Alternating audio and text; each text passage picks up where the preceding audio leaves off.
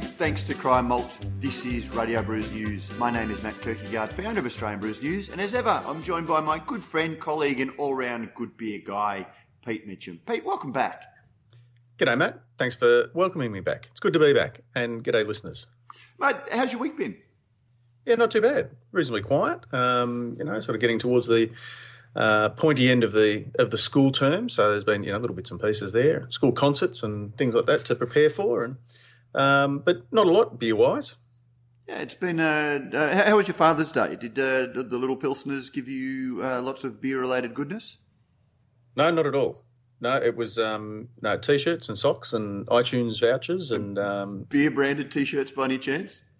Well, it's I'm wearing it at the moment. It's Homer Simpson, but he's on a very old tradie style Nokia with the pull up aerial, and it says old school dad. So in the sense that Homer is known to enjoy the odd duff. No, that's about as beer related as it gets. Fair enough. So, any beers of the week this week? Have you tried anything new?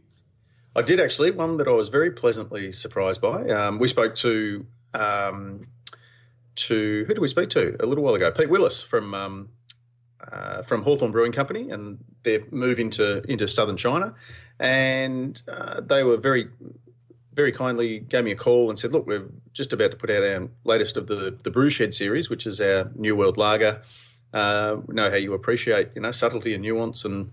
You're not a lager snob. Would you care to try some? So, very pleasantly surprised.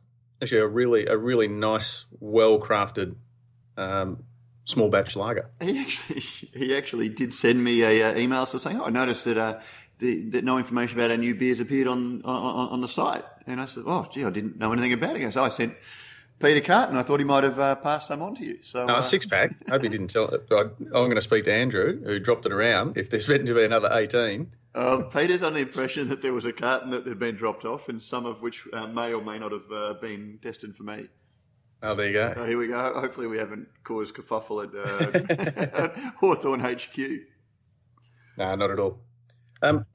Anything stick out for you in the news this week, Prof? Yes, actually, it's kind of very topical, I guess, at the moment, because we are planning to speak to the head brewer out at Hawkers, who picked up last night the grand champion brewer for the Oceania region at the International Beer Cup. No, what's it called? I've got it here somewhere. International Beer Challenge, is it? Challenge, that's the one. Yeah, in London. Yeah. Yeah, I did see that. I hadn't had a chance to get on it yet. I guess some of these, it's something I've always struggled with when I used to write about them. Some of these awards, when you don't know the background to them, you wonder just how big they are or how relevant they are. Because we get a lot of media releases. Brewery X has won a gold medal or a trophy at the International Beer something, and without knowing too much about the award structure, it can be a little bit hard to cover them because I think not all medals are equal, if you know what I mean, Prof. You're shit canning it, aren't you? No, not at all. Not at all. Oh, sorry, Matt. Are you downplaying the value of this particular award? Not this particular one at all, but I haven't looked into this award to know just how relevant it is. I see your point. But for example, and just sort of looking at the news flash that's come through from Crafty Pint, prior to Edge's trophies last year,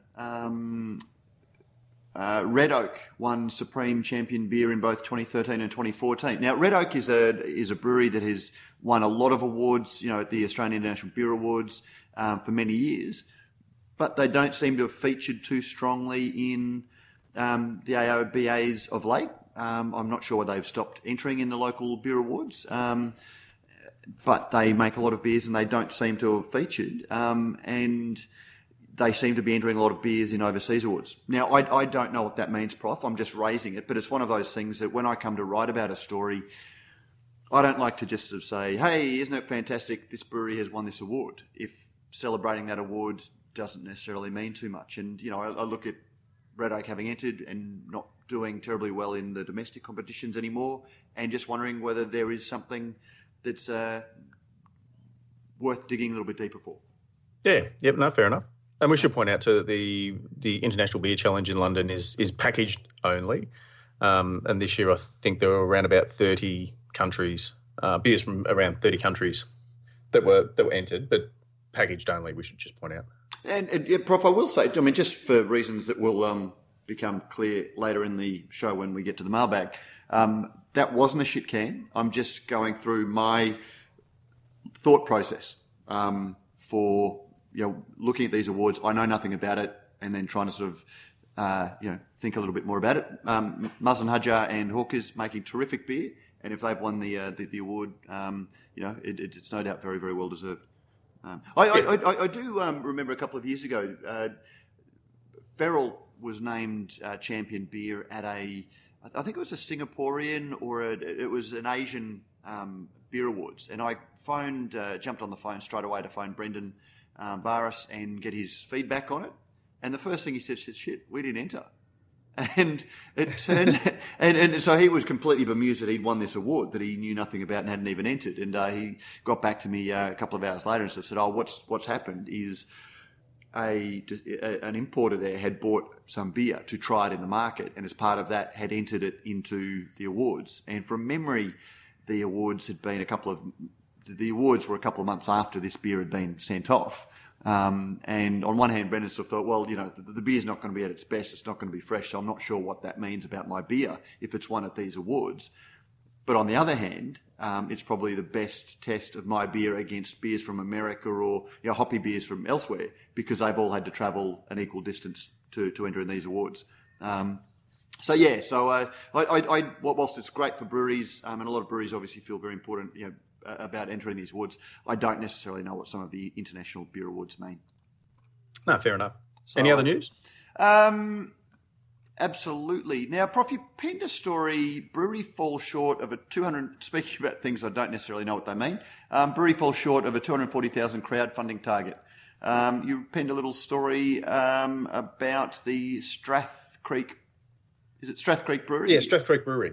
Yeah, they James Atkinson, the editor of Australian Brews News, posted a story a month or so ago now.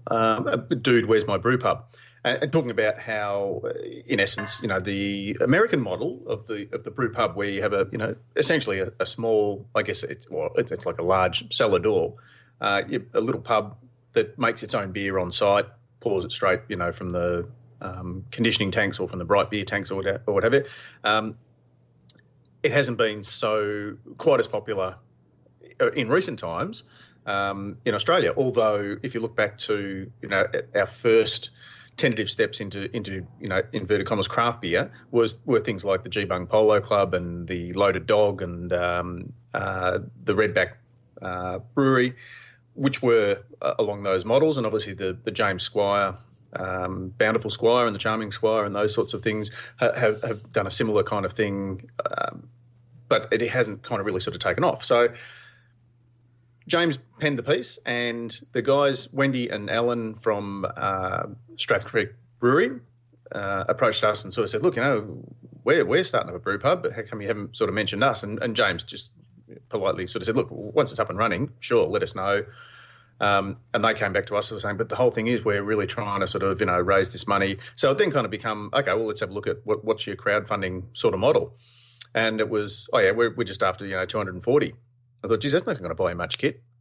And then they a few zeros at the end of that 240. And then, there were 6 zeros at the, three extra zeros at the end of that, which I thought, oh, okay, well, here's the story. That seems like a fairly large ask for crowdfunding.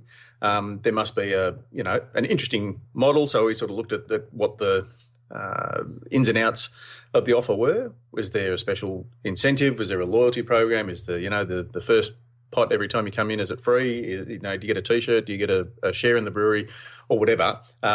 So we basically sort of wrote about the story and linked it along the lines of other businesses that hadn't been quite so successful in their crowdfunding, because I guess the punters who wanted to support them, yep, no worries, happy to support you a little bit here and a little bit there if you're a mate, or would love to see that happen.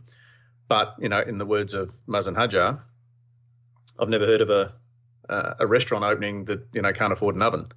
So it was I guess we looked at it from that point of view as to, has the crowdfunding model kind of, I guess, grown legs and a will of its own? Is it perhaps losing its sting? I mean, this is another one that I really struggle with, and because I tend to think that when we put an article on Brews News, like we get a lot of emails about crowdfunding, and there is just something about these things that you don't want to come out and say this is a bad or this is a good crowdfunding model. But just the mere fact that it is reported creates publicity that in return can be seen as an endorsement or, depending on how people read an article on Australian Brews News, they might think, well, these guys know the industry. They're not going to report on something that is a little bit dodgy or, isn't a good business model. And people may put money into it on the strength of it appearing on Australian Brews News. And I never, other people sort of say, well, no, you're just reporting the fact that it's happening. But I always tend to think that we've got a little bit more responsibility than that. And I don't know the Strath Creek Brewery. $240,000 is a lot of money to be putting in for a business that, maybe a little bit speculative. So yeah, I mean, it's the crowdfunding model is a vexed one for me, Prof, because I figure that if there is demand for it, people will support it. But maybe there are some businesses that would probably be better off. If they had a good model, they would get funding from the bank. I don't know. And look, there's a bit to be said for slow and steady as well. Just sort of, I guess, build the business rather than look. There's a big risk, I guess, if you do tip a lot of money into it and then kind of craft your brand and get the word out there. It's fraught with risk. So I wish them all the best and watch this space. We'll see how they go. Yeah. Then again, I mean, we're asking people to support us, but I guess it's a little bit different. We're asking people who to support us based on our track record or that they like what we've done and to keep doing it. I don't know, Prof. Matt, I don't know about you, but I'd be doing a lot more research into each of these episodes if there was 240K at the end of it. Yeah, exactly. Exactly. So okay. So I mean, not that we don't put in any effort. We do. Speaking of other things that the question has been asked, do we really need it? And this question has been asked based on this story. Startup targets organic beer niche. James Atkinson. A startup beer company aims to address the current lack of organic beers on the Australian market. Struman's Organic Beer Co. is Australia's only dedicated organic beer company, founder Ash Truscott told Australian Brews News. You and I, when I was recently up in Brisbane for the ECA, was it the night before we started, I think?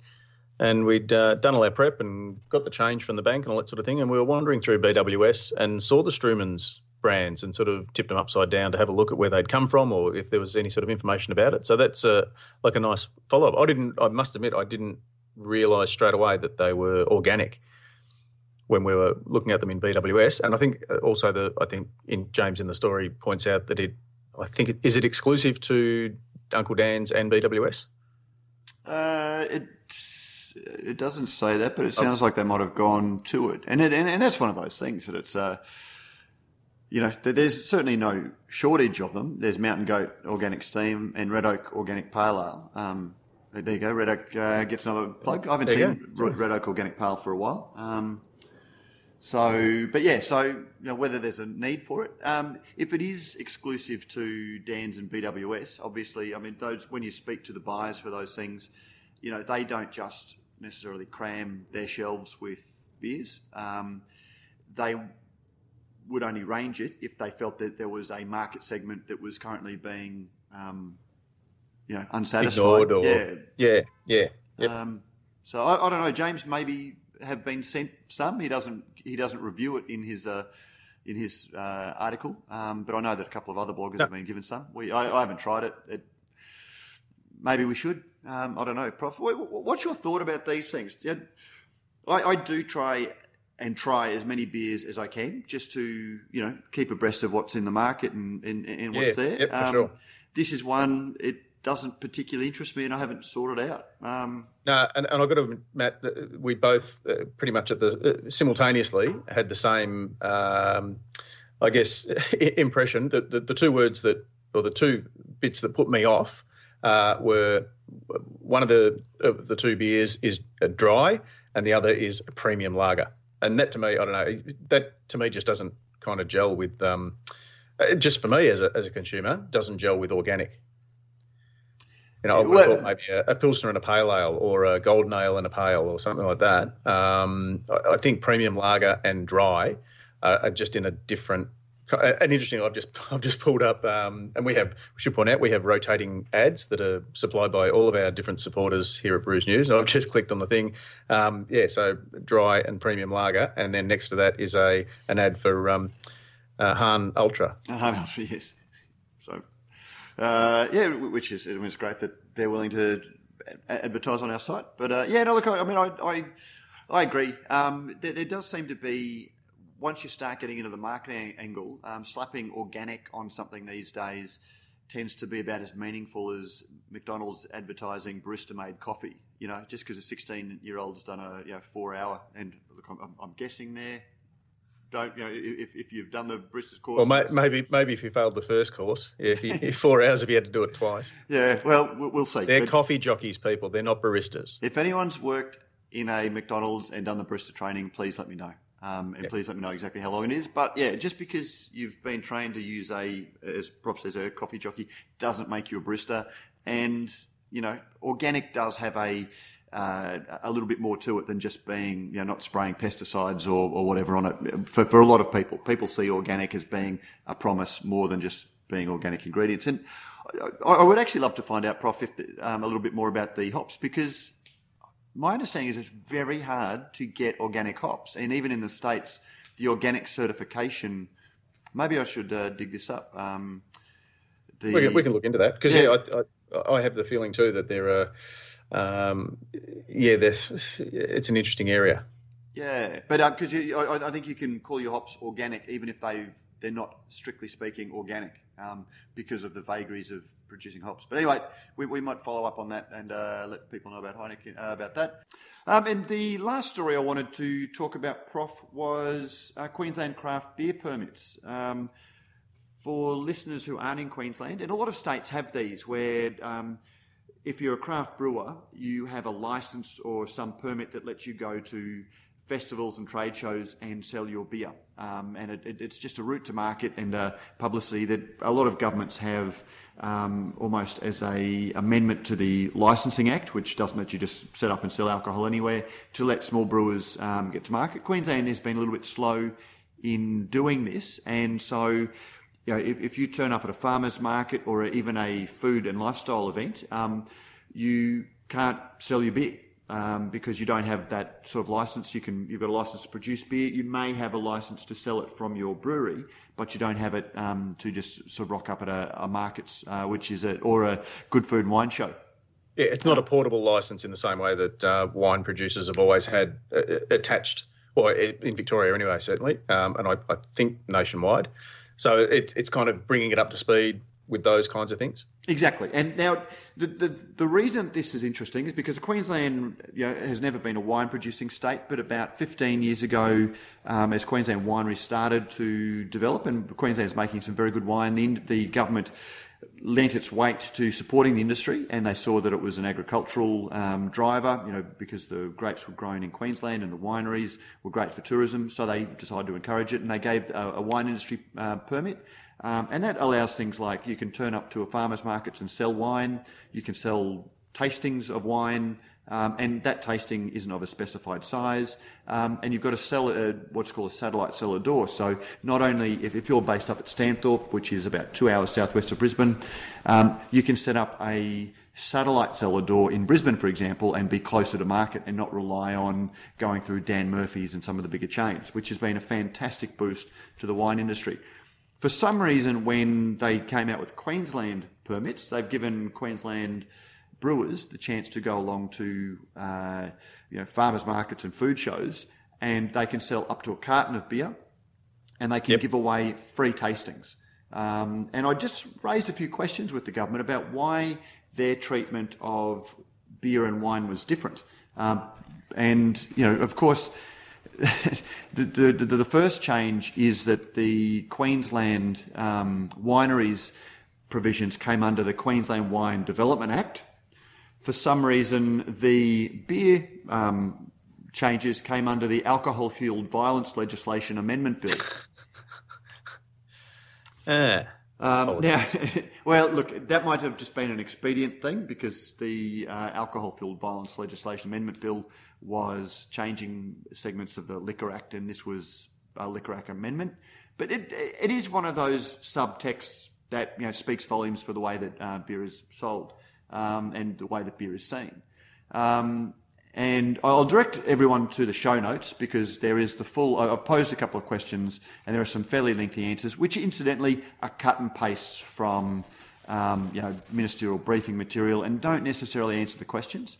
But ultimately, once I got them, I wrote back to the Attorney General's media advisor and said, look, I understand what you're saying, but effectively, the effect of these two provisions are that you can have a brewery setting up at a good food and wine event right next to a winery, and that winery can be selling 150 ml cups of wine that they're calling tasters, whilst a brewer is limited to giving away free samples and only selling cartons of beer. And as you and I know, Prof, people aren't all that interested in going to a food and wine show and lugging home a carton because of the weight. No, exactly, and the cost. Like you might want to, get a bottle of a small bottle of gin from one stall, and then some wine from another, and some chocolate or some nougat or something from somewhere else, and then maybe a 6-pack. It sounds like another one of those things that's been created by somebody who has no intention ever of using, the product that they've created. Yeah, but like a 6-pack, they can sell a 6-pack. They can sell a single bottle for take-home consumption, but it's one of those things. When a brewer is paying hundreds of dollars to be at a good food and wine event, trying to recover some of that cost is doing it. And wineries can do that because they can sell 150 ml cup of wine. And we've operated events, Prof, where everyone seems to be looking at the brewers, and yet people are turning up at our stall, with the serious wobbly boot on from having done the tour of the wineries. 17 different samples of all the different wineries, and wine seems to be a problem. So it does seem to be one of those recurring problems that beer is always treated differently from wine, despite being a much lower form of alcohol, a lower level of alcohol. But anyway, I just thought I'd raise that and see whether people feel similarly unhappy with it. Yeah. So anyway, we might get on now.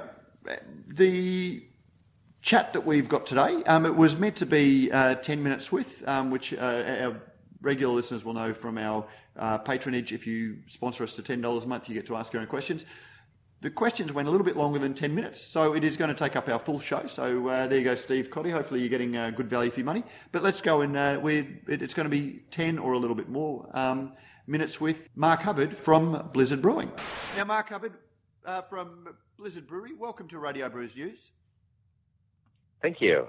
Mate, as you know, as a listener, we have patrons of the show or sponsors who get an executive producer credit, and one of those, Steve Cotty, has nominated you as the guest that he would like us to ask a few questions. So these are questions from a listener. Fantastic. So we might kick off. Prof, do you want to kick off with the first one? Yeah, so Stephen would like to know, first of all, as I would imagine most of our listeners would, why did you decide to set up a brewery in the Alps? I'm originally from Colorado, and growing up in the Rocky Mountains, part of the alpine experience there is local breweries. Most of the big ski resorts have at least one. Some have several breweries. And being in Australia for a long time, I thought it would be a good idea to try and recreate that kind of experience in the Australian Alps and put a brewery co-located with a ski resort. So I was going to say, tell us exactly where you are in the Alps so people can find you. Yeah, we're about 10 kilometers. We're in the village of Dinnerplain, which is about 10 kilometers from ski lifts of Mount Hotham. And the brewery itself is down at Cattle Pen Drive, which is 50 meters from the little Kabungra Plateau that Dinner Plain Village has. We have a tube park, sledding, and a beginner ski slope here, and it's just literally 50 meters from our front door. Mark, perhaps just as a little bit of background for our listeners, before you set up the brewery, what was your background and I guess your interest or professional or social in beer? I guess I didn't come from the beer industry at all. I've been the CFO of a listed IT company for many, many years before that, and involved in Australia's gold industry before that. Most recently involved as interim CEO at Falls Creek Resort Management. So after a lifelong interest in alpine environments and 10 years as a holidaymaker with our ski home here at Dinner Plain, I wanted to spend more time here, and I thought that the brewery was the best way to do a business venture to get me into the villages and, as I say, duplicate the Colorado Rocky Mountain experience. So I'm learning a lot about brewing and breweries. As you go, and look, Steve's next band of questions is probably going to put you on the spot and answer a few of those questions that we all have. First of all, he wants to know, where is the water for the brewery? Where is that sourced from? That's one of the best things about being up here. We have the purest water available to any brewer in all of Australia. It's sourced from the snowmelt aquifers that sit under Dinner Plain. So we're basically brewing with snowmelt. It doesn't come down a river. It just goes into underground reservoirs in the minerals and the rocks underneath Dinner Plain. And the water is brought up from a bore. Town water is just treated with a UV filter, and that's the only thing. And it comes into the brew house through a particle filter, and that's what we have, the purest water that we can get. But that sounds great on a brochure and on a bottle, and it's something that helps people, pick up the bottle when it's in the bottle shop, or feel nice about the beer. But how important is that to beer? It's we've seen beers made from Arctic iceberg melt and things, and then brewers who have access to town water that they strip out through reverse osmosis to leave it essentially pure, say, well, it's exactly the same as ours. Does that make a real difference to the quality of the beer, or is it something that makes you feel positively towards the beer that results? Yeah, obviously water is the largest ingredient in the beer. So the best water, the fresher the water, the better the water that you can get, the better the beer you're going to make out of it. And by the same token, the less you have to treat the water, the less variability that you're going to have in your end product, the less chemicals that you have to add into it. So the pure aspect of craft beer brewing has really come to the fore here, because we don't need to treat our water, whereas many other brewers will have to treat it, quite a bit to get it to be even palatable for the brewing process. Related to that, I guess, Mark, are there advantages or disadvantages both in brewing, the brewing process at such high elevation, and linked to that, I guess, supply issues for ingredients and equipment, particularly during winter? Yeah, the supply chain is difficult up here, to say the least, and it's also, Australia being Australia, inordinately expensive. It cost me more to get my brew house from the Port of Melbourne to Dinner Plain than it did to get it from China and San Diego to the Port of Melbourne. And that goes for just about everything that we bring up here. So we're trying to overcome some of those difficulties by looking at innovative solutions to our supply chain. But the altitude itself, it does have a different impact. It takes longer to boil, but we do get a good, nice rolling boil. Obviously, it boils at a lower temperature, but that's of no real consequence. It treats the acids and the hops a little bit differently, so we've worked our way through that to make sure that we get the taste profile that we want. But my opening brewer used to say it's easier to stock the space station than it is to get supplies up here. And sometimes it feels like it. Dinner Plain has less than 100 full-time residents, so we're probably the only commercial brewery in such a small town. And that probably also, I guess, partly answers question 7 that Stephen's posed, which is why cans straight off the bat. But I'm guessing that would that make it a cheaper, in the supply chain to get cans than it would to transport bottles up the mountain? Very much so, yeah. It takes up a lot less space for the same volume. It has a lot less weight for the same volume. And of course, importantly, it's a better product for packaging the beer in because it protects the beer better. So when there's no preservatives or additives or chemicals or anything else in the craft beer, you want it brewery fresh when it reaches your customers, and the cans won't allow light penetration. So it's a better packaging from that aspect as well. So that's more a motivation for you, I guess, rather than just the economic benefit. Yeah, it's a bit of both. I mean, the economic benefit is important, but then I thought that we would have a situation where the marketplace would say, well, we expect premium beer to be in bottles, so we're not so keen on your cans. But in fact, craft beer drinkers are starting to search for cans, and especially up here, you can take it with you. You can take it to places you can't take a bottle. And so people really appreciate that aspect. Mark, two related questions. What styles are you currently brewing and have available? And I guess Steve knows a little bit about them because he also asks, why a lavender lager? I'll start with the first question. First, we've brewed seven beers in our first 5 months, which is pretty good. We have a Brandy Creek Kolsch, which is very approachable and easy drinking Kolsch style beer, and Pale Ale as one of our all-time favorites in Australia, Powder Pale Ale.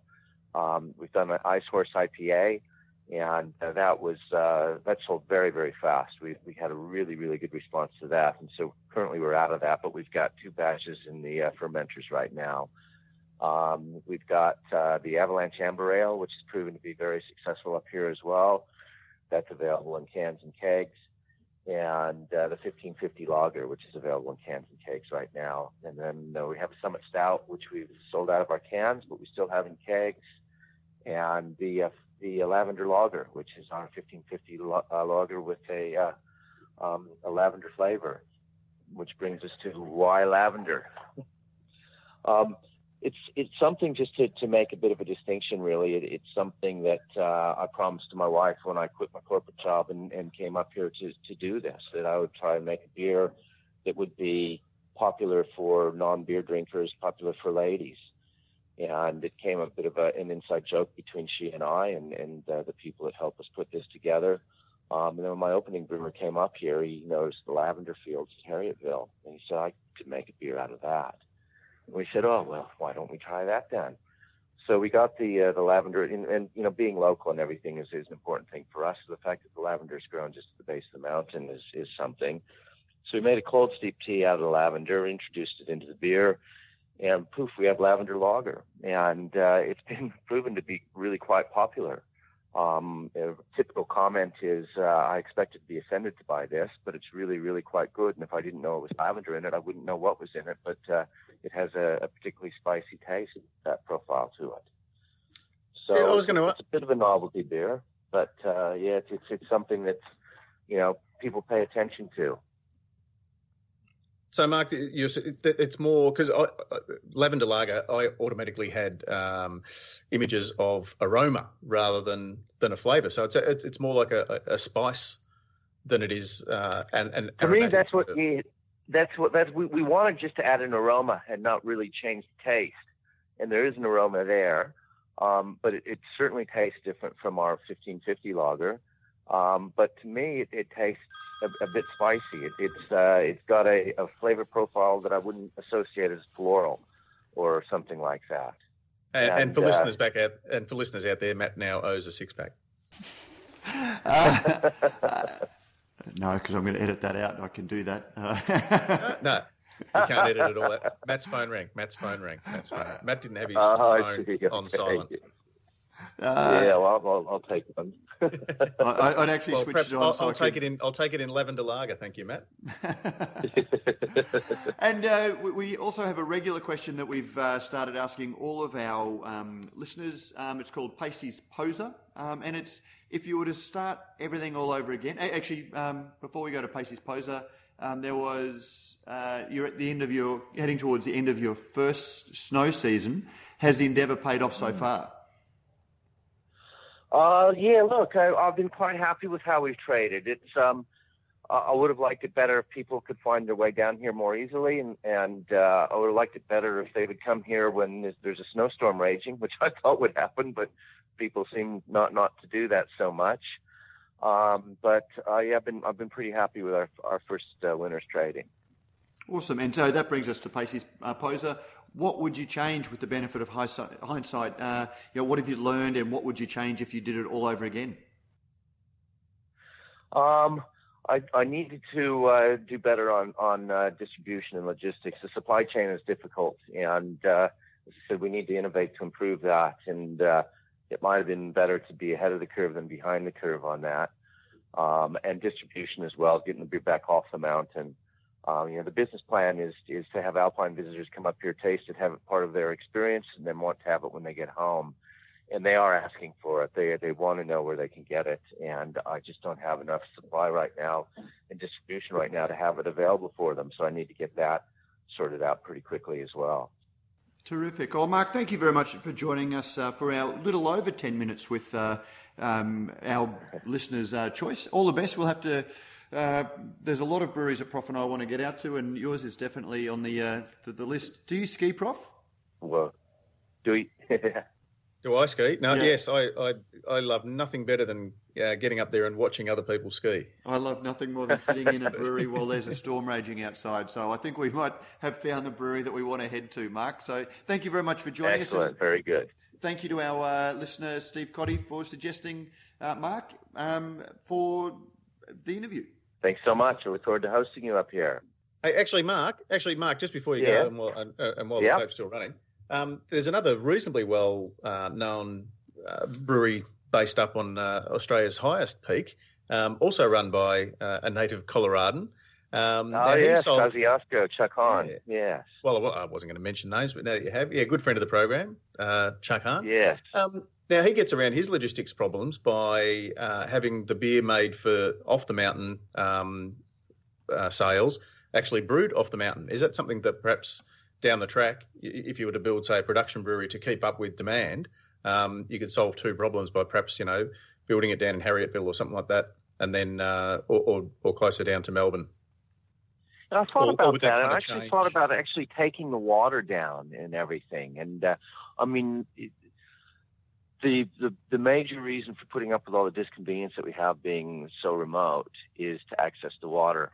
I wouldn't have done this anywhere in Melbourne. It just, my adding to the brewery landscape by another one in Melbourne, I don't have anything to add to the industry. So the only thing I have to add to the industry is the location and the water. So by taking that out of your brand and brewing it somewhere else, I'd worry about that. However, if I got as big as Kosciuszko, we can't sell pale ale up here. We can sell at retail in cans, but I can't sell a keg to any of the pubs because they've all got Kosciuszko, and that's partially because it's Lion. But they say, well, that's our pale ale, and it's already got a following, and I'll sell heaps of it, and it's a good beer, and it's got a mountain connotation, and so if I ever got that big where people, they decoupled those things that are special to this brewery from the brand, well, then I might think about it. But that's not what I'm trying to do necessarily. But there's good economic lessons in that. I did tease Chuck when I met him at the Craft Brewers Conference about taking his beer and taking a mountain beer down to the city. Well, he takes city beer up to the mountain, doesn't he? Well, that's right. Yeah. He's still got that little pilot plant in the Banjo Patterson Hotel at Jindabyne where it brews, where he initially brewed. So I know that that's there. But it's a different prospect when you're brewing it at Malt Shovel and you're brewing it down in Geelong on Lion's facilities. Yeah, exactly. And just quickly, 1550. Is that an elevation reference, or is it? That is. Yeah, this brewery sits exactly on a topographic map on the 1550 elevation line. So is that a mile? I'm just trying to think. It is just shy of a mile. Shy of a mile. So Denver's still got the shades you out a little bit. I was born higher. That's right. Yeah, I was born higher. And it's all downhill from there. That's right. Yeah. Okay, Mark. Thank you very much for joining us, and we definitely look forward to reaching the great heights of Blizzard Brewing Company. Fantastic. Thanks for that. Thanks, Mark. Well, there we go, Prof. And that was, a little over 10 minutes with, closer to 20 minutes with Mark Hubbard from Blizzard Brewing. Thank you very much to Steve Cotty from We Love Craft Beer for suggesting him, and also, most importantly, for supporting the show. If you'd like to have 10 minutes with the brewer or guest of your choice, and the offer is there to join us for the recording, although how that stretches our technology is anyone's guess, but we'll see. But thank you, listeners. If you would like to jump on, you can jump on and to the show notes and follow the links to support the show.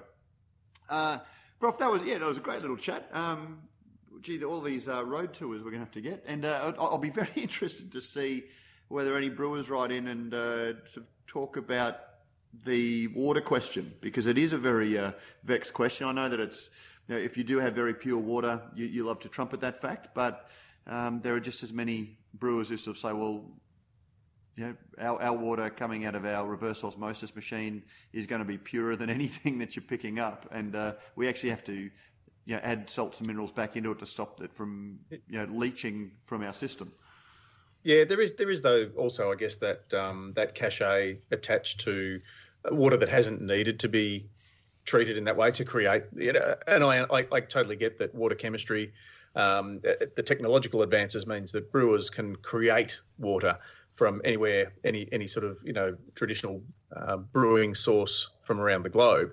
But I think I like the way that Mark has that. Well, literally got it on tap. And gravity basically, the sun melts it and gravity brings it straight to his brewery. I think that's a nice little add-on. And like he says, he would get lost in the noise if the brewery was, Mark Hubbard Brewing Co. in, Fitzroy. Absolutely, and I don't want to sort of spoil the magic of that, but I've been a little bit fascinated by water ever since I did, I think, my very first tour of the Cascade Brewery, and we were escorted up to the heights of the mountains behind the brewery, Mount Wellington. the Cascades, and sort of told this is the original water source, and this is where we used to get the water from, and they showed there was a rusty old, like a 80, 90-year-old pipe just sort of sitting there that they used to draw the water down. Well, dribbling copper orange water down into a murky creek. And whilst that might be a nice part of the story, these days it comes from the reservoir that's further downhill that the same that feeds. Well, it even doesn't, because before they closed the maltings down, they did use that for the Cascade maltings, but all the brewing water came from town water.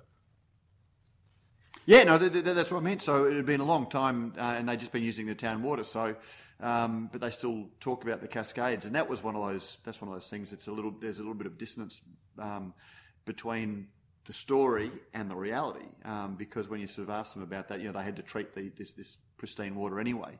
And I didn't want to ask Mark too much of the technical elements, but if your water is so pure, are they burdenising it for their ales, or are they adding salts and minerals back into it? Which doesn't that then get in the way of the story? But anyway, again, it was just one of those things. It is a lovely thought to be drinking water that's fresh from a snow melt.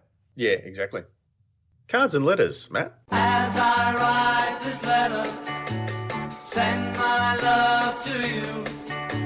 Remember that I'll always be in love with you. Not too much. Let me see. Now, Prof, we do have a cards and letter in iTunes. Oh, here we go. Okay. A review? We do have a review. It actually goes back to early August. Something I'd not realised about iTunes is that I just assumed that they ran in date order. But as I was flicking through, I could see that the number had gone up. But when I went to the end one, I thought, I've actually read that one. But as I was skimming through them, I realised that there was one that we hadn't read. So I will read it to you now. So it goes back to August 2nd, and it's by SRG 555. So I'm not sure who SRG 555 is. but he also listens to Ale of a Time and a couple of other podcasts. He's given us 5 stars. And he says, these guys clearly know their way around the Australian beer scene, and their conversations about beer and the industry always make for interesting listening. Matt's tendency to shit can, as Pete puts it, everything has moderated of late, but he's still inclined to spend 100 words giving you 50 words worth of info. That being said, the guests are invariably interesting and the questions put to them are thoughtful. Great work, guys. Keep up the good work. Once again, absolutely I'll wear that comment. Actually, and those two things, Matt's tendency to shit can has moderated of late, but he's still inclined to spend 100 words giving you 50, are actually related. And I'm very aware, and I think we've discussed this in the past, Prof, I tend to over-explain myself. And that's partly because, the start of the show is a great example. Talking about the crowdfunding model. If you don't over-explain, then something that wasn't actually meant to be a shit can, but was me voicing my inner reflections on crowdfunding, but in the context of that story, suddenly becomes a shit can of that particular model. And sometimes I feel a need to over-explain myself, and I'm feeling that need now. And I've tended to probably try and appear less negative because there did seem to be a feeling that I was being very negative, but quite often it's just asking questions when I wasn't necessarily being negative. But if you don't over-explain, you suddenly get people venting, saying you're really harsh on that person, and then when you do over-explain, you get comments like this, which are perfectly legitimate. And I've just probably spent 500 words when 50 words would have done. Prof, any thoughts? No, let's move on. Now, Prof, while I was going in cards and letters, there weren't any comments really to last week's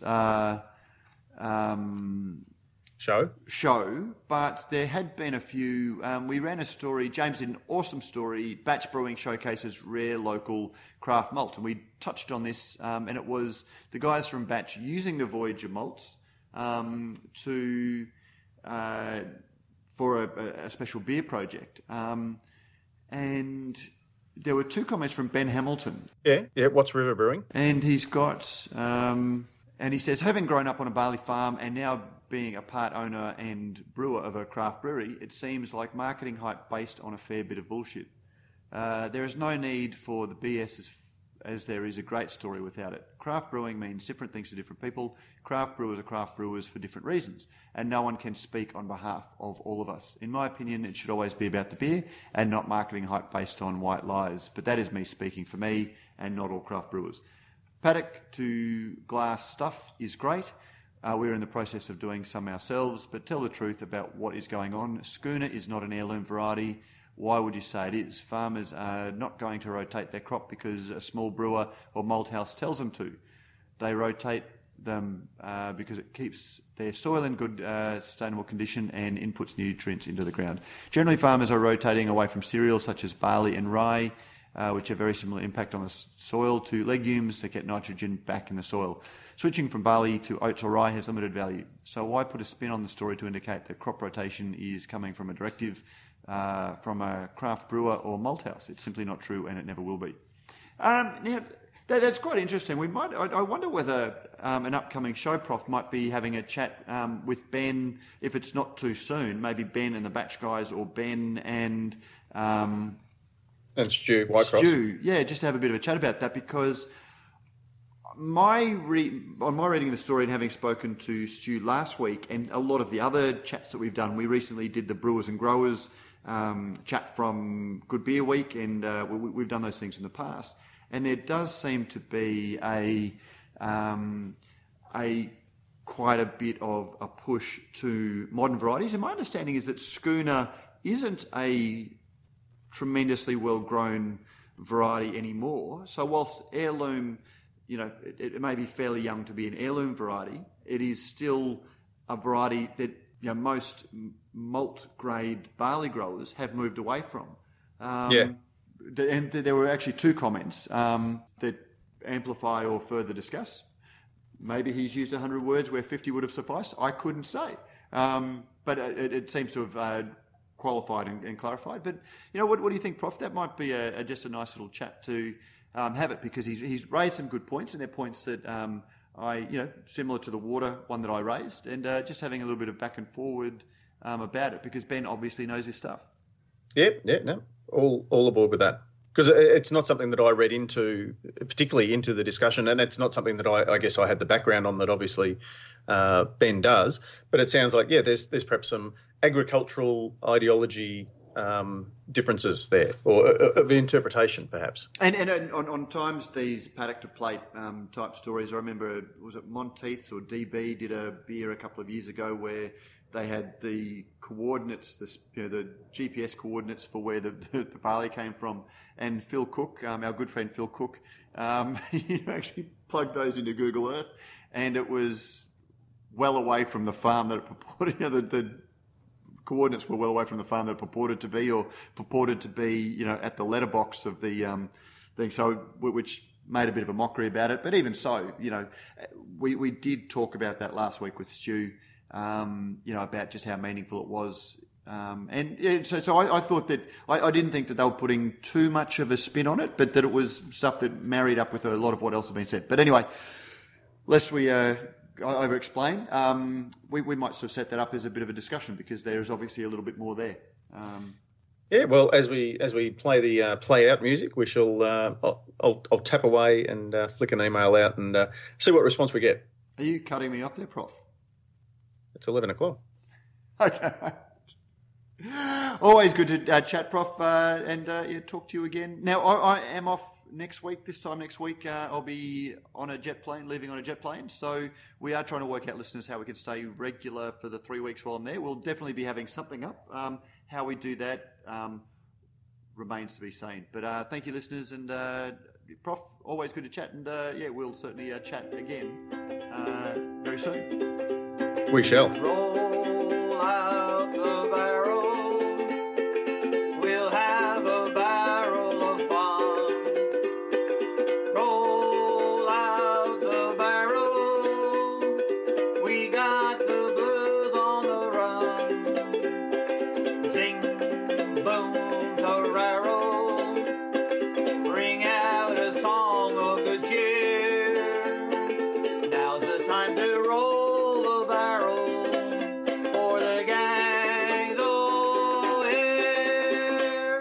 And we're out.